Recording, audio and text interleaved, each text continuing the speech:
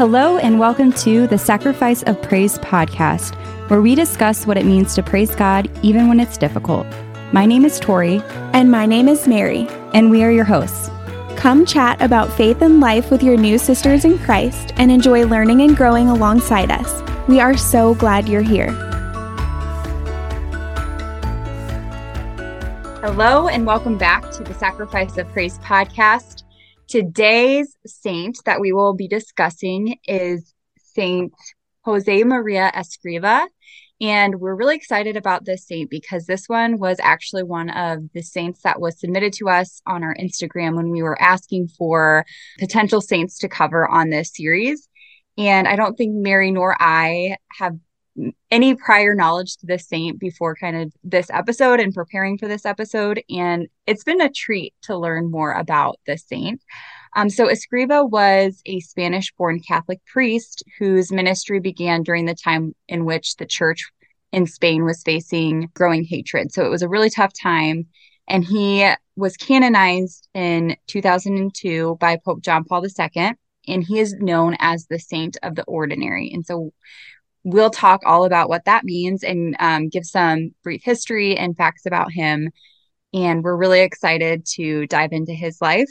But before we do that, we're going to share some of our current favorites. So, Mary, what have you been loving? Yeah, I decided to share a couple of my favorite current worship songs. One in particular I have loved, and it has been on repeat and just stuck in my head, and it's just so beautiful. I saw a Catholic blogger. She had posted some story, and this was the song in her story, and I had never heard it, and so I went and listened to it, and I'm obsessed with it. It's called You Remain. It's by Meredith Malden, and I think it's technically produced by Upper Room. If you're familiar with worship music, they're a church, worship band, Upper Room. So anyways, that's called You Remain. Love that song. And then another one, actually my friend sent to me a few months back. It is by Katie Nicole, which she has a couple really big worship songs right now that are popular. But this song is called Living Proof. And my friend had sent it to me and said, this song reminds me so much of Bloom.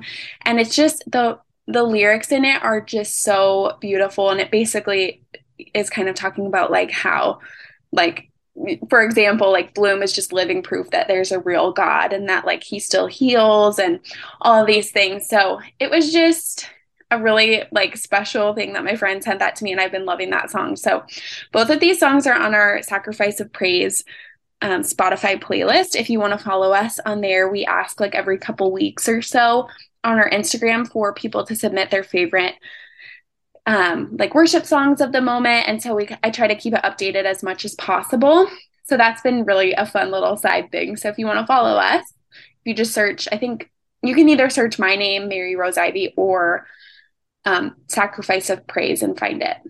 Yes. And I will say Mary is the one behind this little side project. And it's been so great because I am not as into worship music. I shouldn't say as into, but I just don't listen to it as often. But when I feel called, I always pull up our Spotify playlist that Mary put together, and you have some really great ones on there. And so I'll have to definitely check these two out. Yeah, it's been fun. What about you? What's your current favorite? Okay, so mine is a recent Amazon Prime Day sale purchase. It is our new Roomba vacuum. Oh. And this was very much a kind of spontaneous buy. I wasn't really planning on buying it, but I was scoping the Prime Day deals and this one popped up, and I had seen it a few times on Instagram of other people I follow giving reviews. And I'm like, you know what? It came at a point where I have been, after every single meal, we've got 3 boys. It is just so gross. There's so many crumbs. There's so many just little tiny pieces of food all over our dining room table. And it spreads throughout the kitchen. So I feel like I was just constantly cleaning all day, nonstop. And so I was like, okay, this is going to hopefully help that. And it has been really great and really awesome. So it's kind of loud. That would be one of the negative sides of it. But it's nice. So we'll go for a walk or go outside, and then I'll run it then after breakfast or lunch. And it just does its little thing, goes around the house, picks up, and it picks up quite a lot, which has been nice. I would say you probably still, it doesn't replace actual vacuuming, but it does help like pick some of the little crumbs up. So it's been great. I love it. It's been a huge like little game changer in our day. And I just, it's nice to like walk into the kitchen and not have to step on all the little little crumbs. I love it. That's Yeah. awesome. Yeah, I've seen obviously heard of Roombas, but never even have thought to get one. But maybe for that exact reason, I need one too. We'll see. Yeah. Wish list. Yeah, it's just so easy, you don't have to think too much about it, and it's easy cleanup too. The filter, you just kind of dump it right after it's done, and That's yeah, nice. so it's been nice. I will say I have a very lovely dog who does a lot of the crumb Oh, cleanup for that's us. So also huge. Yes, we don't have one of those, but yeah, yeah, yeah, I'm he does sure a pretty good job, but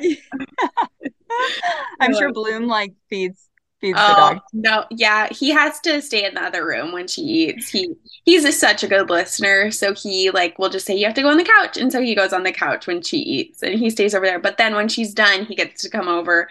Usually, I've already picked like the big things up, but Yeah.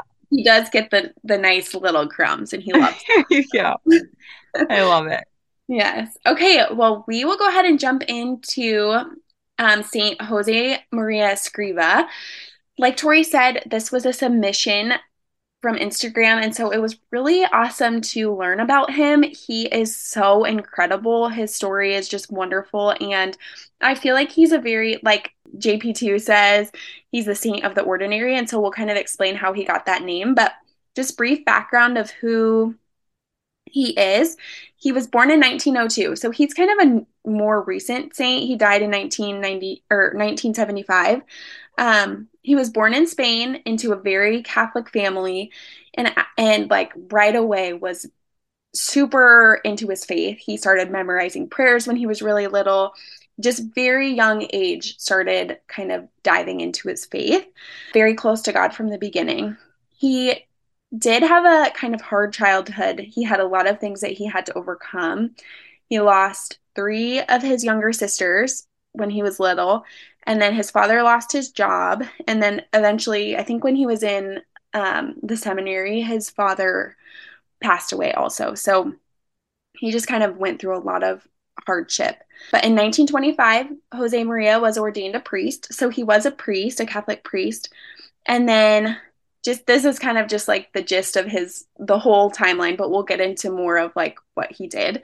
But then he died in June of 1975 of a heart attack. So that's kind of his timeline. But he lived such a holy life, just so completely devoted to God. So I'll let Tori dive into how he kind of lived that holy life. Yeah, I just want to reflect quickly on his background and timeline. And what stuck out to me was just how common it is for saints to have suffered greatly in their Mhm. life and go through hardship. And so I feel like this is a common theme that we've noticed as we're doing some research on saints of just they have their own cross that they have to carry or multiple crosses that they have to carry throughout their life. And I feel like that in itself, like through those little crosses, helps get them to live a holier life or even grow in their faith. So it's pretty inspiring to see when a saint didn't have it easy and kind of had suffered as well, especially as it relates to our suffering and how maybe we can look to saints and turning that suffering into good. Like Mary said, he lived a very holy life, and Saint Pope John Paul II called him the saint of the ordinary, which we mentioned earlier. When he was 15, he started having a deep sense that God wanted to use him to do something for his kingdom. And so he was very smart, very bright guy, and he had this desire to become an architect. And he basically gave that dream up to become a priest and say yes to God. So he was pretty much ready for whatever God wanted him to do. He was very devout to the will of God. He founded Opus Dei, which means the work of God, and he went on a retreat in Madrid And God revealed this to him so clearly. The point of this mission was to show lay people that they could also devote their entire lives to God. And it wasn't just for priests that had that opportunity. Literally anyone could live a life of devotion to God. Mm-hmm. So he was trying to start Opus Dei during a time in which in Spain, the priests and Catholics were under attack for their faith. So it was a very hard time. Churches were literally being burned down. And after 8 years of trying to spread the message of Opus Dei, he only had like 20 people join. Mm-hmm. And the Spanish Civil War began in 1936, and thousands of priests and nuns were murdered during this time. Josemaría had just quite the journey throughout this. He pretended to be insane for a while and he hid in a psych ward. He joined a group of smugglers in Barcelona and eventually that war ended, but then the World War began. So it was just like one thing after the next. And through all this, he persisted with Opus Dei. And then slowly but surely, it began to rapidly grow, including the first conversions of lay people into the priesthood. And he traveled to Rome to gain the Vatican's help with Opus Dei and ended up staying there for the rest of his life. So he had quite the life, quite the journey. And I think what's really apparent as you're listening to this is that he did not stop, regardless of all the obstacles that came, regardless of his situation, of what was going on in the world. He felt so strongly that God was calling him to this Opus Dei that he did not give up on it. Even when, like, after 8 years, he only had 20 people, like, he just persisted and persisted until it finally came to fruition, which is just really inspiring. Yeah. I watched this video about him and when he was like explaining the retreat and like when it came to him, he said that basically he just saw God say Opus Dei, like say those words to him, and he knew that like that was what he had to do for the rest of his life was figure out what Opus Dei is and figure out like how to make it happen. And so I mean, truly in everything that I've read, every video I've watched, he devoted his entire life to showing lay people that they can live a holy life too and making it this really beautiful part of the Catholic Church. So it was really awesome to read that part of his life. And then, as you know, you have to have miracles associated with you for canonization. And so he was a priest that I also read, sorry, that he, for this Opus Dei, as he was growing it, he traveled all over the world to be where Opus Dei was growing and to explain what Opus Dei was and to get it off the ground for all of these different like churches. And so when he died, he already had so many people that knew him, that loved him, that were part of Opus Dei. And so immediately after his death, people started praying for his intercession. And there were tons of miracles attributed to him. I mean, tons. I read on his, and even now there are tons of miracles attributed to him. There's a website all about him and all about the miracles that have come through his intercession. But there's two specifically that were kind of like associated with his canonization. So the first one, the biggest one that was associated was there was a doctor he was diagnosed with cancerous chronic radiodermatitis. And basically, this is like an incurable cancer. And then, so he was completely cured of that. And then a surgeon who had a like career ending disease prayed for his intercession. It was like a career ending disease on his hand, and he was fully healed from that. And then the other thing that Josemaría is very known for and is we'll get to as the patron saint of, but he actually suffered from diabetes for over 10 years. But during his life, Josemaría was miraculously cured after a very terrible bout he had like a kind of like, yeah, just a terrible bout of the diabetes. And he was miraculously cured from that. So, yeah, I mean, like I said, there are tons of miracles associated with him. So, if you are someone who struggles with diabetes or have family members that struggle with diabetes, any really ailment, he is a great one to ask for intercession. So those were just a couple of like the big ones that contributed to his canonization. So his feast day is on June 26th. And then he was canonized in 2002 by JP2. And like I said, he's the patron saint of diabetes. So if you or someone you know suffers from diabetes, he is a great one to intercede for you. So now we're going to kind of transition a little bit and talk more about Opus Dei because Opus Dei is still very much a thing in the Catholic Church. And so we have just some kind of facts that Tori actually pulled. So I'll let Tori kind of kick us off with this. Yeah, so there's a whole website. So if you go to Opus Dei website, this is where we're pulling a lot of these questions from that kind of explains what is Opus Dei and how Josemaría came to find this and to found this. And so first, we just thought maybe it'd be helpful to explain how it came about. We had mentioned that he had seen this or had heard the words Opus Dei, but what did that actually look like? So on October 2nd, after Mass, Father Josemaría returned to his room and he began to put his notes in order. So resolutions and inspirations taken down during his prayer, and he meditated upon them many times throughout the day already. But there suddenly he saw the long-awaited will of God. He always used the verb to see on the rare occasions in which he referred to that supernatural intervention.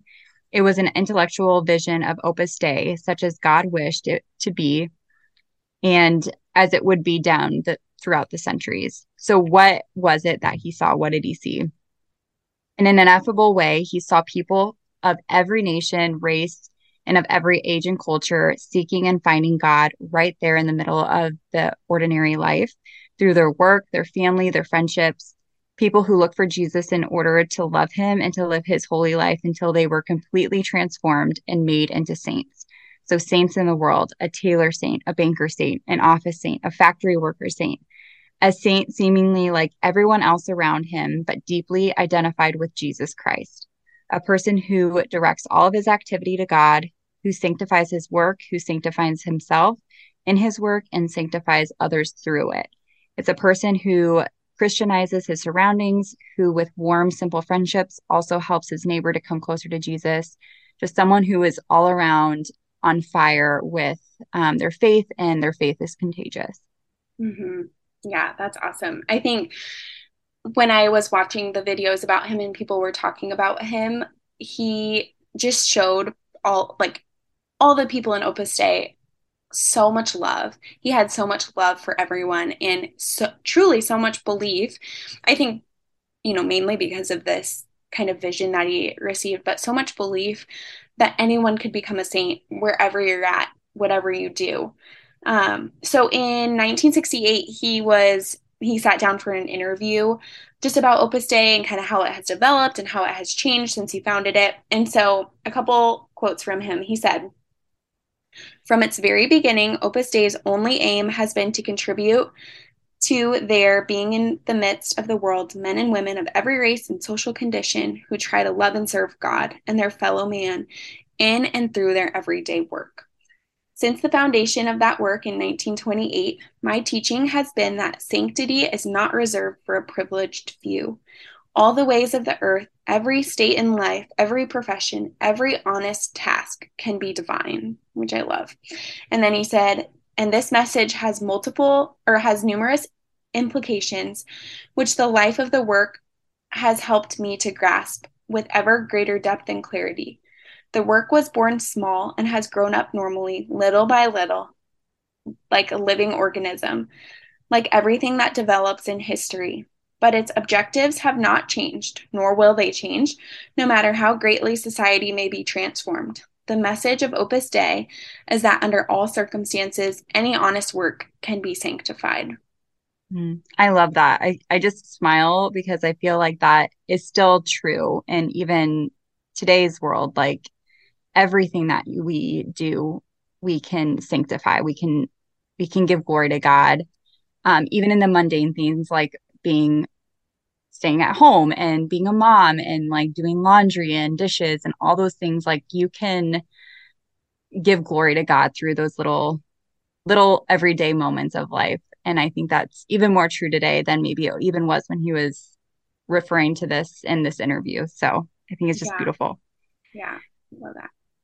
Okay, so then what activities does Opus Dei organize? So Opus Dei provides training, support, and guidance or spiritual formation for its members. So there's members on Opus Dei has like a membership that you can join, and they help them carry out the mission of the world. So it also offers this formation to anyone else who's wanting to engage their faith at a deeper level. It organizes classes, conferences, days of recollection, spiritual direction, etc., aimed at making the gospel and church teachings better known and lived. Hmm. Yeah. And then, like we kind of said earlier, people of all kinds belong to Opus Dei. So priests, lay people, men, women, young, old, married, single, every occupation, every social situation. Most members are married and have families, but you don't have to be. And there are currently 85,000 members of Opus Dei worldwide right now. Mhm. And then I just pulled this from EWTN because I think it is helped kind of clarify like where does Opus Dei lie in the church? And so Opus Dei is neither a religious order like the Dominicans or Franciscans and Jesuits, nor is it a secular institute or religious movement. It is a personal prelature. So 95% is laity, and then only 5% is clergy. It is comprised of all walks of life, like we've mentioned, doctors, lawyers, homemakers, teachers, bus drivers, you name it. So the goal is for each member of Opus Dei to bring their Roman Catholic faith into their whole life, home, work, and play. Hmm. Yeah. I honestly, I've heard of Opus Dei before, but I have never looked into it at all, really had no idea what Yeah. it was. So this was helpful for me to know. And honestly, making the connection with, Father Josemaría Escrivá and just learning a little bit more about his life just was honestly, like you said, kind of a treat. He just seemed so full of love. And I think he's a great example of like diving into his fiat and just really saying Mhm. yes to what God put in front of him and making it this beautiful thing for the church and for God. It's very inspiring. So I'm glad that someone submitted this one because like I said, didn't know anything about him. And so I think that now I'll always kind of have this saint in the back of my mind for those special occasions. So, Yeah, I totally agree. I feel like I had also heard of Opus Dei, but I did not know any of the details really. I didn't know he founded it. So it's really interesting to learn about. And I found too through like the research that we did that a lot of the members of Opus Dei kind of live a quieter life or like don't outwardly speak about Opus Dei, and just are pretty humble is from what I was reading. So that is probably part of the reason why maybe mhm. I wasn't haven't heard too much about it. So it was just an interesting saint to learn about and just interesting to learn more about what Opus Dei is and what they do. So this was a Yeah. fun one.